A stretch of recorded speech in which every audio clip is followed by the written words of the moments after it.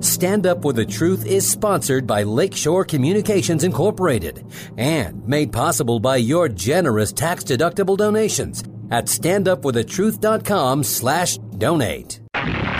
This is Stand Up for the Truth, a packed hour of challenging discussion addressing important issues and topics affecting Christians across the nation. Join the conversation via email at comments@standupforthetruth.com. Now, David Fiorazzo. Good morning, brothers and sisters in Christ. Thank you so much for tuning in to Stand Up for the Truth. A lot that we're going to get to today, and including a letter from a prisoner. Yes, people listen to the radio and listen online to sermons and other things in prison. You might call that a captive audience, and that's for your show, Crash. But anyway, we're going to read you parts of a letter we got from a man named Benjamin who is incarcerated, and so encouraging, not only to our ministry, but to people who are out there online, pastors who put their sermons out there. You never know who's going to hear them. Also, later on in the podcast, we'll be talking about what I would consider, and maybe you would too, in America, communist policy. It's wrong. And I'll tell you, this administration in the White House is dangerous because they are moderating speech. A brand new story over at Washington Times and Fox Business and other outlets, the White House they have admitted to moderating and flagging problematic posts on Facebook, and they've apparently done thousands. So they're this is communist policy, friends, and this battle of information and free speech. We better keep our ears open about this. And then also an article from Pastor Matt Truella of Missionaries to the Preborn. We'll get to that in the third segment today. Many white evangelicals don't want the vaccine. And, of course, most evangelicals, I think. I think there's a lot, not just white evangelicals. We'll talk about that later on. But we're going to talk about something that we haven't on this podcast. We quote Charles Spurgeon a lot. And we share his sermons, and man, what an outstanding man of God and influence in the Christian church, particularly in America. But today we're going to talk about the untold love story of Charles Spurgeon and his wife, Susie, and about a book called Yours Till Heaven by Ray Rhodes, Jr., and we'll get to Ray as soon as we open up. Father, thank you for giving us this opportunity to talk about things that are going on all around us, and we need to know as a church, as the body of Christ, how to respond to what's going on in our culture, in our country, in the world today, but also, Lord, in your church, the Church of Jesus Christ. We need to test all things, Lord, so give us wisdom on how to do that. And we thank you for your Holy Spirit who gives us everything we need for life and for godliness. We pray, Lord, for discernment in these last days. And we pray, God, that we would continually to rely on you no matter what happens. We recognize that you are sovereign and your word is the final authority. In Jesus' name, amen. We are blessed to have Ray Rhodes Jr. with us today. He's the founding pastor of Grace Community Church in Dawsonville, Georgia. He's the president of Nourished in the Word Ministries, and he has served 4 congregations over 3 decades of pastoral ministry. He's published several books and holds theological degrees from New Orleans Baptist Theological Seminary, the Southern Baptist Theological Seminary, and he's married to Lori, and they're blessed to have 6 daughters and 4 grandchildren. Ray's been a Spurgeon enthusiast for much of his life, and his doctoral thesis focused on the marriage and spirituality of Charles and Susanna Spurgeon, and that's our topic for the first 2 segments today. Ray Rhodes, Jr., welcome to Stand Up for the Truth. Well, thank you, David, for having me on this morning. Well, thank you for digging into some history that most believers haven't learned or heard a lot about. So let's get right to your book. It's called Yours Till Heaven, and it's the untold love story of Charles and Susie Spurgeon. And I love the description. It says, Charles Spurgeon is esteemed for his writing, preaching, and passion for the Lord, but behind the great man was a great wife, and between the man and wife was a profound marriage. Talk to us about what got your interest piqued, not only about his sermons and great preaching and some phenomenal quotes, but to dig into his personal life and the marriage, the personal life of Charles Spurgeon. Yeah, I think most of us, or many of us who are Christians, we're aware of Charles Spurgeon, and he's sort of this larger-than-life monument figure almost, that sort of like a museum piece that we walk by and admire, but feel that he's not really touchable. He's not relatable in some way because he's just too great, too majestic. And I wanted to know more about Spurgeon the man, Spurgeon the family man, Spurgeon the husband, and, of course, his wife, Susie. And so though my interest in Spurgeon has been going on through much of my adult life, I didn't know anything about his marriage. I knew he was married. I knew he was married to a woman named Susie, and I knew that she gave away a lot of books to poor pastors, and I knew that she was sick most of their marriage, but that's it. I didn't know anything about how they related to one another, what their spirituality was like, what kind of challenges they had together, any of that. And when I went back to school a little bit later in life to work on my doctorate, I had to choose a topic, and I said, well, let's find an angle on Spurgeon. And so we were able to narrow it down to the spirituality of his marriage, and that led me on this journey, discovering Susie Spurgeon, discovering more about their marriage, and now 2 books in to the Spurgeon world. And you put this one out just this year, February of this year, and doing very well on Amazon, 5-star reviews and ratings. And one question I want to ask you before we have to say goodbye later on in the podcast, I want to make sure I get this one in. If there was one thing, Ray, that surprised you about your research about the Spurgeons, what might that be, or was there anything that surprised you? Yeah, well, I think one thing that there are many things, but one thing that was most surprising perhaps is how romantic Charles Spurgeon was, and how tender he was in his writing to his wife. He would write the most beautiful and expressive love letters to her, and I'm just stunned that he was gone a lot from home. Early in his ministry, sometimes he'd preach 12 times a week. Some of those times he'd get back in the evening, other times not. As his ministry went further along and his health deteriorated, sometimes he'd be gone 3 months from home. But he wrote her a letter every day that he was gone, every single day with a dip pen and paper. Yeah, that's pretty stunning. That's amazing. But the stuff he put in the letters, really, it's just sweet. Just sweet. And Susie said that every day his messages came to her. And I thought about that. I travel some with my ministry, speaking in various things, and I do try to touch base at least with my wife each day in some way or form. But I certainly not to the level that Spurgeon did, and not always with a creative and descriptive, romantic language that Spurgeon used. Man, Ray, talk about raising the bar for us Christian husbands. That's quite amazing, and what a story!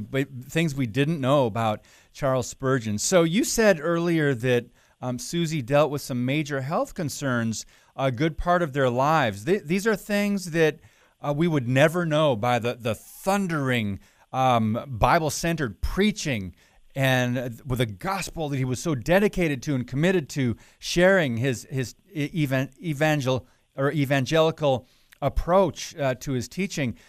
We don't know much about the health struggles. Talk about testing you along the way. Share a little bit more about what you know there with what Susie was dealing with. Yeah, both of them really struggle with major health issues. Susie, they had twins the first year of their marriage, never able to have children again, and we think that is really was her health problem, was something connected to some female issues.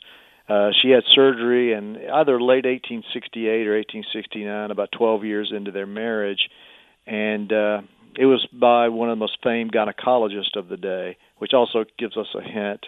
Victorian culture, they would not have been as open as American culture is today about those sorts of things, so it's sort of shrouded in secrecy and mystery, but pretty sure that it's related to that. And we think they would have had more children, if they could have had more children. Spurgeon they both loved children very much.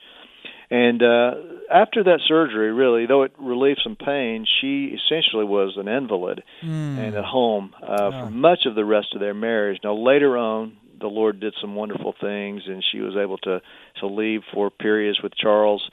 But mostly from 1868 until his death in 1892, the nature of her illnesses was she could not travel. The nature of his illnesses, he was required to travel to get to warmer weather, to get out of the smog and the cold winters of London. I mean, the air in London during that day was terrible. Wow. The Industrial Revolution, bellowing out smoke everywhere. And some days it would be so dark at midday, not because of a storm or eclipse or anything, just the smog and the fog and the air of London. There's stories of people walking into the Thames River by accident and drowning because they couldn't see. Wow. So none of that worked in Spurgeon's favor. So he had to leave, especially later in his life. He had to leave for the winters, and she couldn't leave. So that was part of that was her major issue, was that. And Spurgeon himself suffered early on with gout. He had kidney disease. He also suffered with, very joyful, happy man. Could make a room laugh in no time flat. Really, he's just a very happy guy. But he suffered with depression, deep, dark depression as well. We're speaking with Ray Rhodes, Jr., the founding pastor of Grace Community Church in Georgia, president of Nourished in the Word Ministries. The book is called Yours Till Heaven, the Untold Love Story of Charles and Susie Spurgeon. Another sentence from the description, Ray, I really like. There must be a lot in this. Discover how Charles and Susie traversed the challenges of loneliness, physical affliction, popularity, controversy, and other trials together with a heavenly vision. Now, we talked a little bit about the challenges of the physical affliction, and I'm sure Susie, the loneliness that she experienced while Charles was out traveling and gone from home for so long. What did they deal with regarding popularity? Because he was very popular. So what can you tell us about that? Yeah, he was, and really early on. He came from the country, which is another sort of surprising thing about Spurgeon. He was pastoring a village church, basically unknown up there. The church started with about 40 people. It blossomed to 400 people during his 2-year ministry. And it was really just by God's providence that someone from London was passing through, heard him speak at an event, told the church in London about him, and they invited him down. They were without a pastor. Long story short, they called him to be their pastor in 1854, and almost immediately, that church had been one of the most prominent Baptist churches in the world. It was down to under 200 people, held 1,200 people in the building at that time. And within no time, the building is full. People are being converted to Christ, growing in the faith. There's not enough room.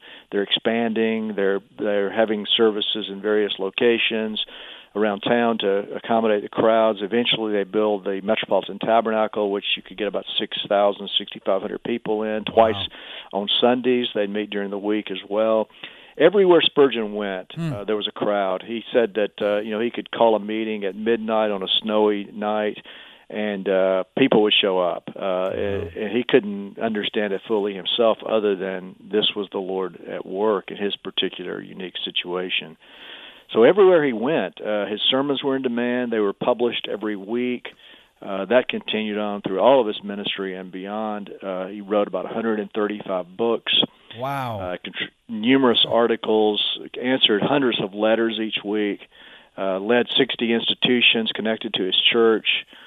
Just a phenomenal life. And again, a country boy that comes to the city that God used in unusual ways there in London. What's fascinating to me, Ray Rhodes Jr., is one of the endorsements for the book, and I want to read it, and you'll know, if you're listening, you'll know who it's from after a couple sentences. It says, Ray Rhodes has given us a beautifully written account of the love story of Charles and Susie Spurgeon in Yours Till Heaven. I am truly very thankful for the deep love that my great-great-grandparents shared for God and for each other, and I have learned valuable lessons from reading about their lives together. And then she said this, Today, I fear that marriage is losing its God-given meaning as a picture of Christ's love for his church, and people enter into this sacred union with little thought of what their marriage should look like day to day. And that, of course, was from Susanna Spurgeon Cochran, and that's the great-great-granddaughter of Charles and Susie Spurgeon. Ray, first of all, two questions in one. First of all, how you connected with the great-great-granddaughter of Charles Spurgeon and Susie, and secondly, just share your thoughts on what she said, that observation about how marriage is losing its God-given meaning today. Yeah, I was, again, an amazing providence of God. I was actually doing research in the archives at Southern Baptist Seminary in Louisville, Kentucky, when a couple walked in, and they were talking to someone there and overheard that they were from London and made their first trip ever to America. And I struck up a conversation because I was about to head to London for a research trip. And that led to a friendship, and the gentleman there said, well, who's picking you up at the airport? And I said, well, I'm planning to take the train. And he said, that's not going to work. I'm going to pick you up. So so a complete stranger. I had not known until that day. And indeed, he and his wife did pick us up at the airport. But he also wrote me. He said, by the way, I don't know if I told you, Charles Spurgeon's great-great-granddaughter lives just down the road from my house. And I said, oh, and my heart sunk. I said, well, is there any way that you could work out so that we could meet her? And he did. When we were in London, he had us over for dinner, had her come by as well. So we met her in person, and then my second trip over, we got to go to her home and meet her family, her husband and children. Just a godly family. She says really their family is an answer to Spurgeon's prayers. She points to one of his books where he's praying for the generations to come out of his own family. And they love the Lord and serve him faithfully, and she's endorsed both of my books on Spurgeon now. Wow! And just so thankful for that. And yeah, what she said is true, as you know, around the world really. But we're right here in America. We're seeing continually the cultural definitions of marriage changing, and there is no real definition in the culture of marriage anymore. But Spurgeon drives us back to what he did on every other issue. What does the Bible say? What does God's Word say? And God created Adam and Eve and joined them together, husband and wife, male and female. He created them, and marriage is for a lifetime. And Spurgeon had no concept in his own marriage of anything other than that, committing himself to one woman only for all of his life, loving her devotedly, giving and serving her as he could, and she the same to him. So we can learn a lot about what marriage ought to look like. And I think one of the beautiful things about Charles and Susie is that we kind of remove them from this pedestal that we have them on and see them in their marriage suffering and the challenges that they face and how they prayed for one another, kept Christ central, and looked to the Scripture, not for the definition of marriage and also for the answer to everything else. I've got a perfect quote to share after what you just said from the book, Yours Till Heaven. It says, on their knees with an open Bible, Charles and Susie's spirituality deepened and steeled them, S-T-E-E-L-E-D, for their journey together. And from what I understand, from what you've shared so far, Ray, they needed that with all the challenges in life, the physical afflictions, the loneliness, when they're apart from each other for so many months, probably at a time, the popularity, controversy, and other trials. My goodness, what a phenomenal testimony. That's on your website. There's a couple quotes, and that's one that stuck out to me. They're on their knees together, seeking the Lord, reading His Word. And we've got to take a break in a few seconds here. But when we come back, I want to ask you about how Susie contributed to Charles Spurgeon's preaching ministry, and that will then obviously translate or flow into the influence of a godly wife on a man of God. We're speaking with Ray Rhodes, Jr. The book is called Yours Till Heaven, the Untold Love Story of Charles and Susie Spurgeon. A lot more coming up on Stand Up for the Truth. Your monthly financial support of StandUpForTheTruth.com is needed and appreciated. Now, back to today's Stand Up for the Truth with David Fiorazzo. Our guest is Ray Rhodes Jr., and the book is Yours Till Heaven, on the lives of Charles Spurgeon and his wife Susie. And we're learning about their marriage, about their love, their commitment, about their humanity, really. And also now, Ray, I'd like to ask you what you learned or what you can tell us about the influence of Susie, the influence of a godly wife. You know, what did she contribute to Charles Spurgeon's preaching ministry? Yeah, so much. In fact, I think that we don't have Charles Spurgeon as we have him today. So beloved here in America. His books are still read. One of the best-selling Christian authors still, Charles Spurgeon. It's hard to even fathom that. But I don't think we have him as we have him if he had not had her. He needed a wife, but he didn't need just any wife. He needed the wife that he needed, Susie. She was fit for him, and he for her. And I think she helped him in his preaching ministry in numerous ways. When they were engaged, one of their so-called date nights, if you will, he would go over to her home on a Monday evening, and he would edit his sermon from Sunday, which would be then published. And they were engaged in 1854, August, and so he would start going over to her home, and he would do that, and she would be there with him. She thought that was great training for a pastor's wife. Sometimes she would sit quietly. Other times he'd have her read something to him or for him. Later, especially in their marriage, he would actually get her to read commentaries out loud to him. He'd bring her into his study and converse with her about the subject matter he was thinking for the sermon on Sunday. There's even a story in the book of one night he went to bed on a Saturday night and he didn't have his sermon. And he was anxious about that, and she said, "Go to sleep. I'll wake you up early. You can get an early start on that." And Spurgeon, in the middle of the night, started talking in his sleep, and he was talking about the passage he had been wrestling with earlier. Wow. And he began giving an outline and preaching his sermon in his sleep, and Susie was able to get that. And the next morning when he woke up, she told him, and he was stunned. Oh, my goodness. And took it as from God, and he preached that message. So that's one of the more unusual ways that she helped him. She remembered his sermon in his sleep, and it became his, I forget the number, which volume. It's still in the collected sermons of Charles Spurgeon today. Wow, what a great story, my goodness. Wow, I'm still, absorbing what you just shared. I know you wrote another book. Your previous book was on Susie Spurgeon, wasn't that, Ray? Yeah, it's called Susie, The Life and Legacy of Susanna Spurgeon, and it was the first ever full biography of her. There was a small one done in 1903, which is very good. Wow. But no one had ever done a fuller treatment of her, and I was able to, that was my first book with Moody Publishers, and that led to the second book with Moody as well, Yours Till Heaven.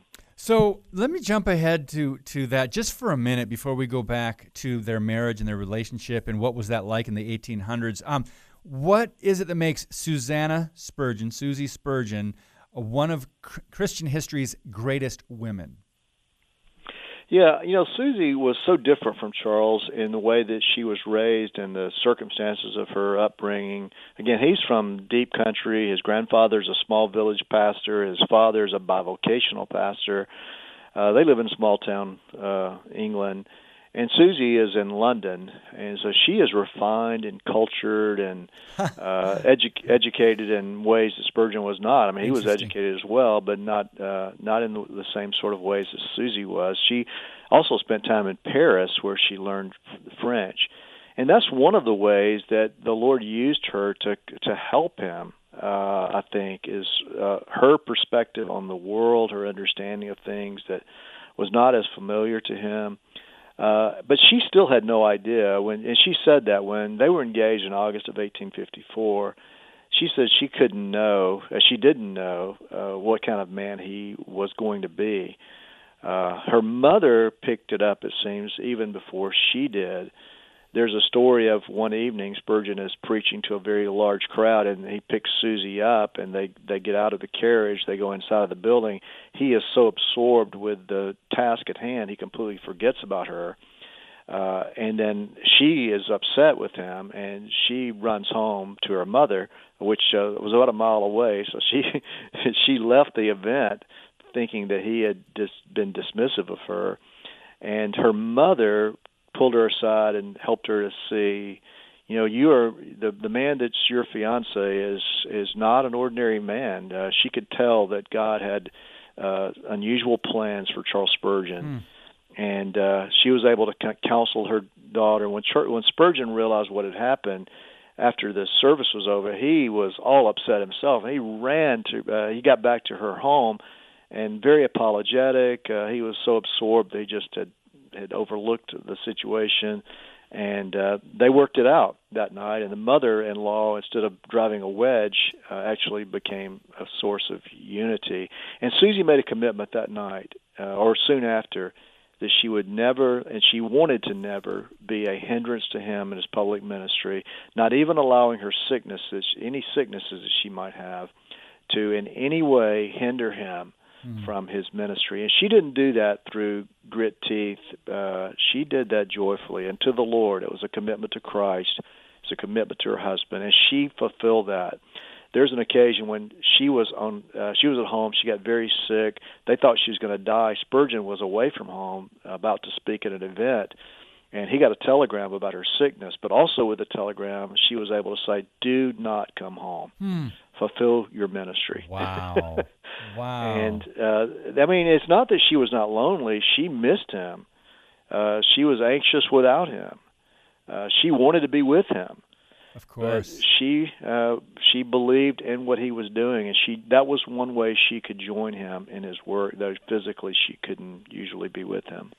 That's another great example, Ray, of someone, and we are told in Scripture to look out for others' interests above our own, but this was even more than that. This was even beyond looking out for another person's interests. These were the things that Charles Spurgeon was called to do. He was called to ministry by God, so she was putting God's will and the gospel really above her own needs, her own wants, and that's hard for any of us to do in this day and age. Isn't that a challenge for those of us that we are so self-focused at times, but what a great example of selflessness, right?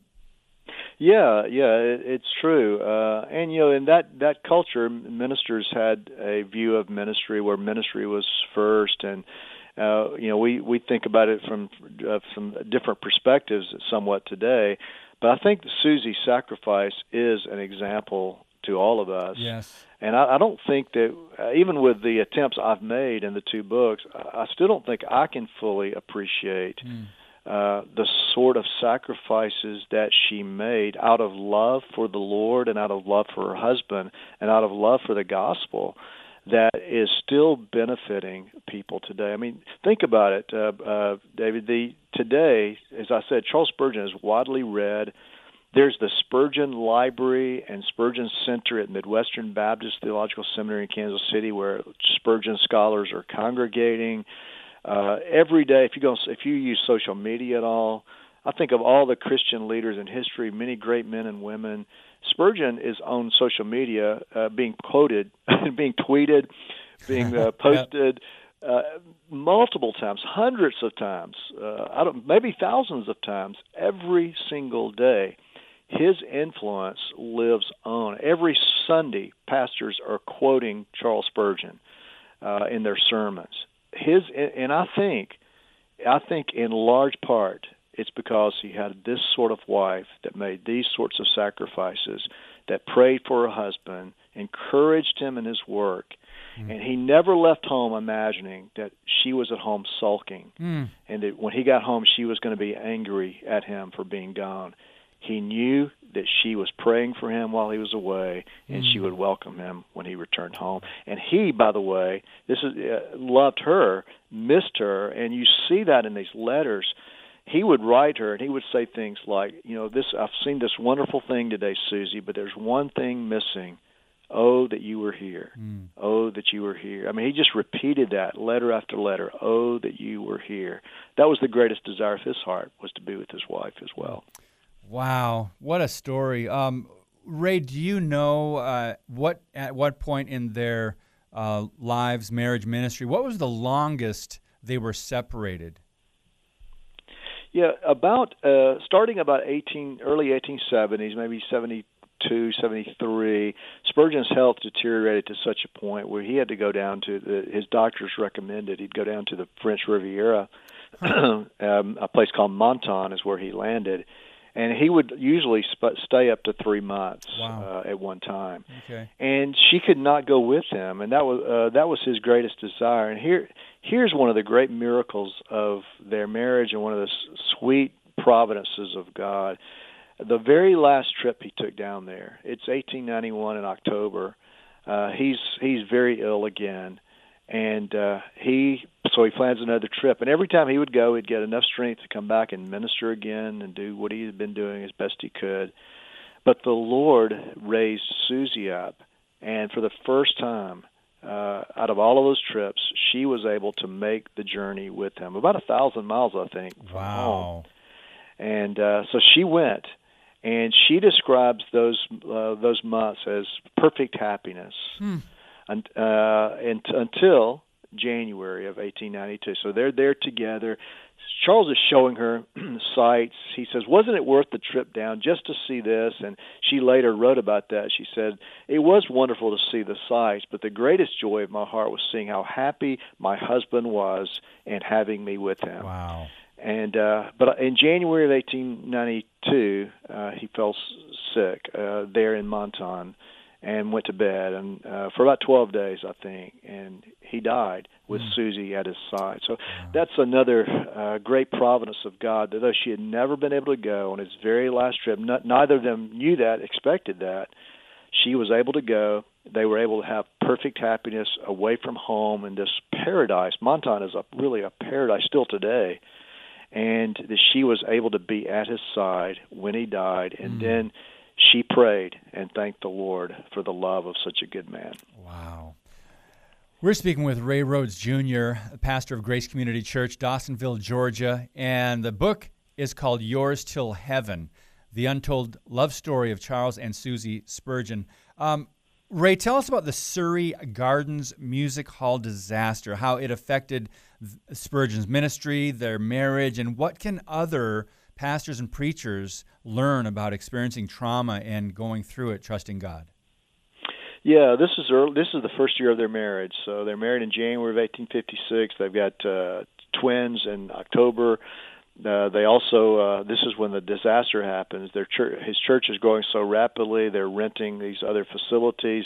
This was the very first time at this place, the music hall. It was a Sunday evening in October. And so Spurgeon comes up in his carriage. There's thousands of people outside of the building, and he gets inside. There are about 10,000 people inside the building, 10,000 outside that can't get in. And someone yells, "Fire, fire!" There is no fire. It's just mischief makers trying to cause Spurgeon harm. And a great panic ensues. People are leaping from the balconies, trampling over one another. It's just a terrible, horrific scene. 7 people die. About 30 people are hospitalized. Spurgeon collapsed. The report is that he died. He didn't. But he was transported out of there, went to the home of a deacon where he recovered. Susie and the twins joined him there.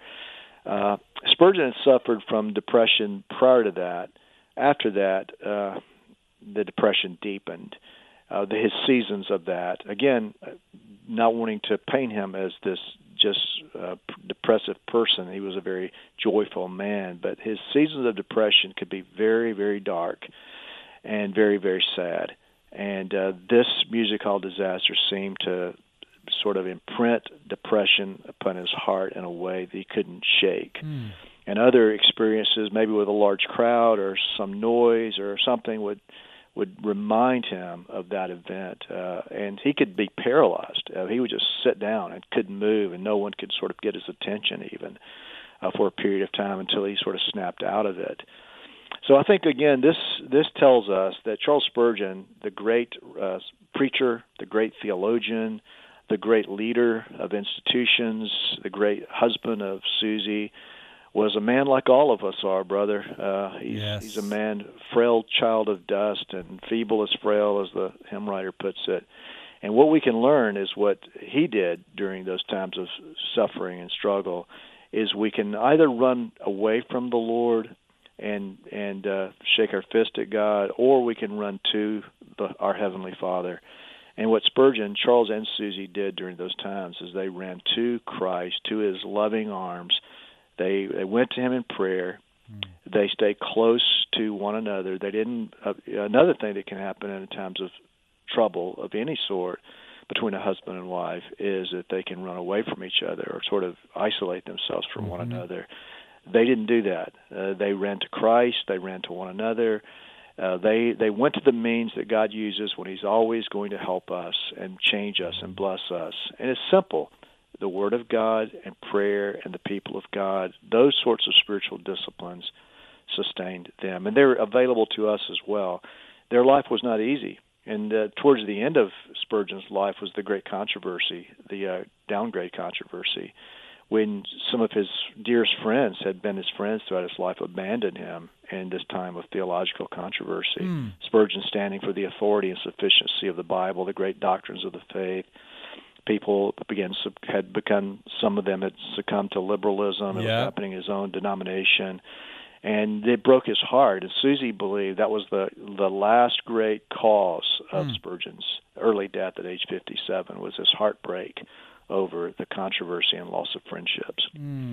And we know what that's like. We see the splits in churches today. We see people falling away, apostasy. It's prophetic. It's sad to see.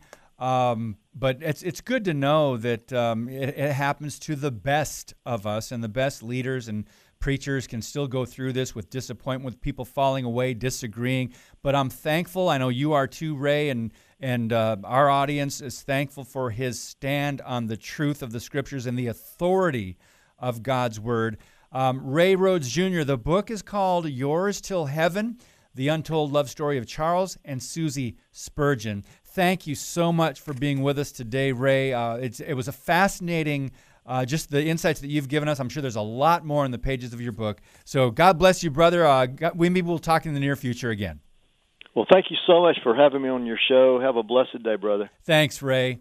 All right, when we come back, we'll get to those articles I mentioned at the top of the hour, including a letter from a prisoner. His name is Benjamin. Some fascinating things he says about how ministries can make a difference behind prison walls. Sometimes we don't even know it. And then some other regional stories and cultural issues that we need to talk about, especially the administration in the White House censoring speech using Facebook to do it. More on Stand Up for the Truth in just a minute. Thank you for listening and sharing today's show via standupforthetruth.com/podcast. Now, back to Stand Up for the Truth. Here's David Fiorazo. All right, I did want to mention Liberty Pastors, the conference that I will be attending again this year. Last year was in Dallas. This year I'm going to one in Oklahoma at the end of the month, and that's just a couple weeks away. I'm going to interview several of the speakers there. I'll have some of the podcasts recorded, and we'll do one at the end of that week, at the end of July. But I didn't want to tell you that I did want to tell you that there are other conferences. There's one right after that. It's the Edmond, Oklahoma one came after the Florida one. And there's another one next month. I believe it is in Houston, Texas. So you can tell your pastors, regardless of whether they can make the Oklahoma one, it is actually, I lied, it's September 12th through the 15th, the Woodlands, Texas, which I believe it's by Houston. So there's another conference, right, the one similar to the one I'm going through, most of the same speakers. There's a couple new ones, Stephen Broden, Bob McEwen, Alex Newman, Dr. Lee Merritt, Dan Fisher, Paul Blair, Rick Scarborough, and a few others. So there's one in September in Houston. So libertypastors.com. Get this information to your pastor. It is $99 for your pastor and his wife for 3 days. 3 days and nights at in the Oklahoma one. It's at the Hilton Conference Center. Texas, I'm not sure where that's going to be held, but you can get more information.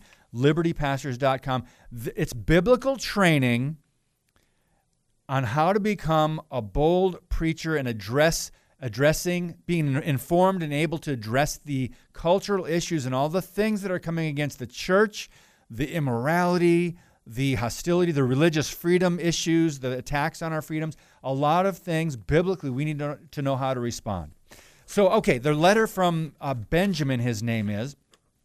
It's quite lengthy. I'm just going to read a few lines from it. He says, I hope you will indulge me for a moment as I explain my history with Q90 and Stand Up for the Truth. And he goes into that for several paragraphs. But he says, I was very excited to find the radio station comes in clearly as well as Stand Up for the Truth. I felt like I was reconnecting to part of me that was slipping away. He said, your ministry has potential for a huge impact on prisoners. If you think political agenda has control of culture out there, imagine the pressure we are under. Here's what he said. Chaplains are being removed from prisons at an alarming rate. He said every Jesus-following chaplain has been removed or beaten into submission in the institutions, meaning in the prisons.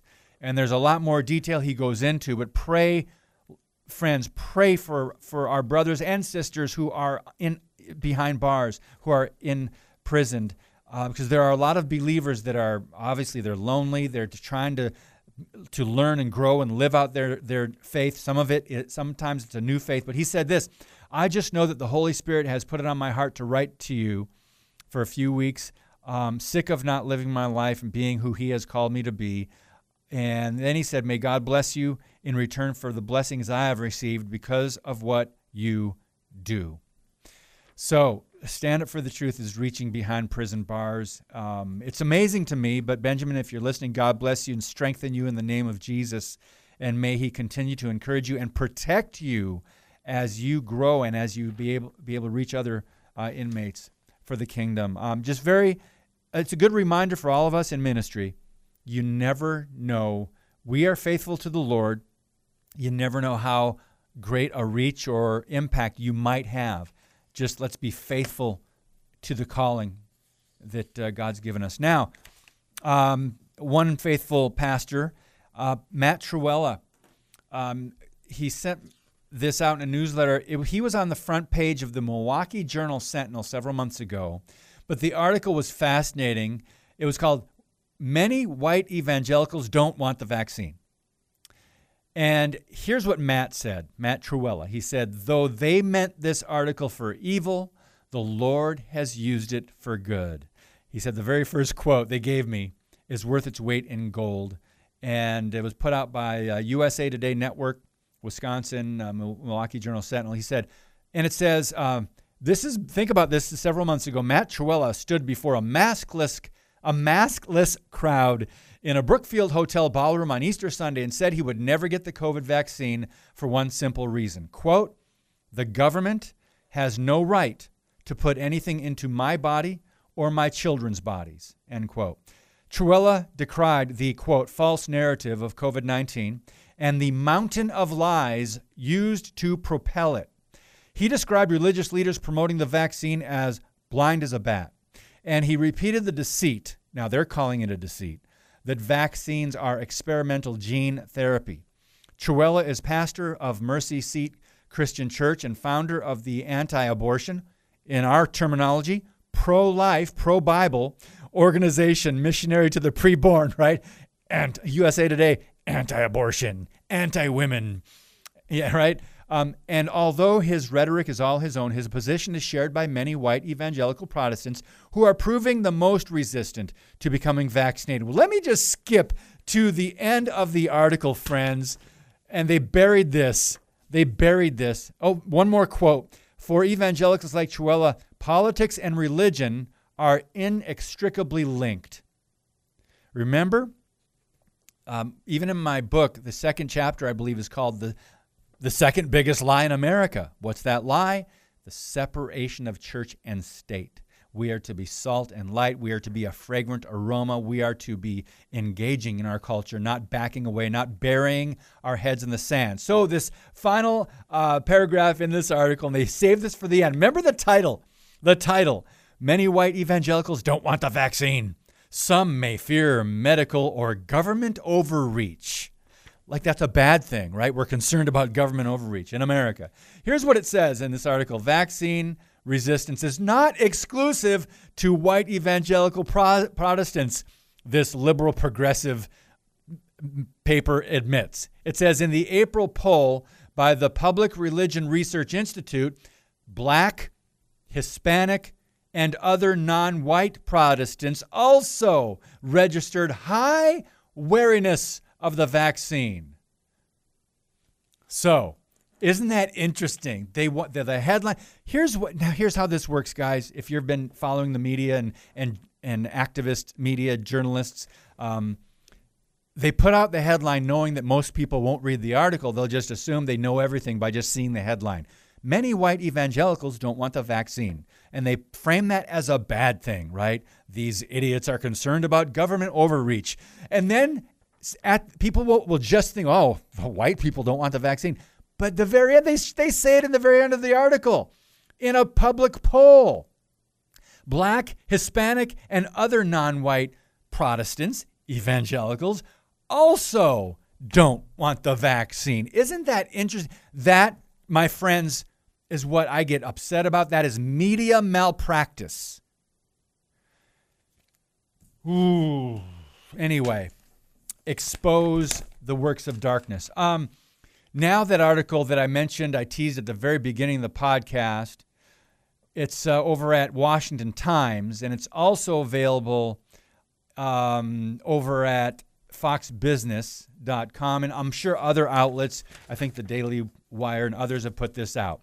The White House, under the Biden administration now, the Surgeon General is flagging Facebook posts for moderation. This was admitted to by Jen Psaki, and she came out and said it, didn't even have to circle back to it. She says, we're flagging problematic posts for Facebook that spread disinformation. We're working with, listen to this, we're working with doctors and medical experts, right? So they're working with Fauci and the, quote, experts who believe in the, quote, science. You keep using that word. I do not think it means what you think it means. Science. Friends, in the Washington Times headline, White House admits de facto moderating Facebook. They're flagging problematic posts. This is wrong. This is communist policy. And this administration is dangerous. There you go. You don't have to wonder what I think about it. So she says, we're trying to get accurate information out there. Well, wouldn't that be nice if they also were concerned about the lies of the left? She says we're helping get trusted content out there. Trusted by liberals, trusted by globalists, trusted by the left, trusted by socialists, trusted by atheists. You get the picture, right? So the Surgeon General's office issued a new report Wednesday titled Confronting Health Misinformation. Now, I understand there can be misinformation on both sides, but what have we been through, friends, in the last 2 years? Censorship. Come on. I read a chapter about this in my book, Canceling Christianity. One of the chapters is on the one-party media big tech conglomerate. This is dangerous to a free republic. So they're making recommendations. The government, understand what we're saying and think about our world history. The government is regulating free speech and content and information, and they are making recommendations, right? And they're imposing consequences for accounts that repeatedly violate platform policies. What are the platform policies? You and I know community standards. Well, what are those standards? Well, if you share something that they don't believe is accurate or that doesn't fit their worldview, they're going to censor it. That's what they're talking about in the White House, right? Okay, so the Surgeon General advisors are usually reserved for urgent public health threats. And while those threats have often been related to what we eat, drink, smoke, and today we live in a world where misinformation poses an imminent and insidious threat to our nation's health, right? Misinformation. Like the misinformation they've put out about what happened on January 6th. Misinformation. Is that not an imminent health? Doesn't that pose a threat? They're trying to frame Christians, conservatives, Republicans, independents, Trump supporters, and go on down the list as domestic terrorists, as dangerous, as needing to be monitored. So our speech needs to be regulated now by the powers that be. And friends, if you don't see the red flags like I do, I encourage you to do a little bit more research on world history and understand, and even on Constitution. I was saying they're going door to door, right, trying to see who's vaccinated, who's not, and encourage people to get the vaccine. We should be going door to door with Bibles and pocket constitutions. Hey, here's what the Constitution, for those of you that don't understand our historical documents and our freedoms in America, including religious freedom. And by the way, back to that article that was about Matt Truella, about people who don't want the vaccine. Shouldn't there be religious exemptions? What about the Jehovah's Witnesses? I haven't heard much about them, but from what I understand, they're against a lot of medicines, and I'm sure they're against a vaccine put out by government. I'm sure they are. We don't hear anything about that, but it doesn't matter. If that's the best thing in the world for you, if it is the cure and everybody knows it works, people should still have the freedom to say, no, my body, my choice. Oh, gosh. I won't even go down that road. Okay, remember to go if you want accurate information. We've got a list on our website, 200 resources you can trust. Go to standupforthetruth.com, upper left hand. It says podcast, listen live. Upcoming, which is our guest calendar. Resources, 200 resources you can trust. Please share that, because we are limited, but you are not, most of you. So share that. And I think I got to almost everything I wanted to cover in that segment. Oh my goodness, though, what they're doing now, and they're justifying communist policy. All right. Fun times in the United States of America, or I should just say the States of America. I'm not sure we can say united anymore. Anyway, we'll look at who's coming up next week as far as guests on Stand Up for the Truth when we come back. Stand Up for the Truth, a ministry of Lakeshore Communications Incorporated. Keep the discussion going on social media. Stand Up WI on Facebook and Twitter. Now, we wrap up today's Stand Up for the Truth. Monday, Tony Garule will be back with us. Radical Truth. If you want more information on his ministry, check out, I believe it's radicaltruth.net. Christopher Cohn, first-time guest. We've had a lot of those recently, so we'll be talking about, no, never mind, different topic. I was reading something else. Jason Jimenez next Wednesday, Stand Strong Ministries, and a new book out called The Christian Left, exposing them. Lucas Miles, an author and pastor, will be with us on Thursday, and we welcome back Troublemaker for Christ, Scott Lively on Friday. And then we've got some Patriot Pastors the following week. Thank you guys so much for tuning in. Have a great weekend. God bless you. And as always, keep speaking the truth about things that matter.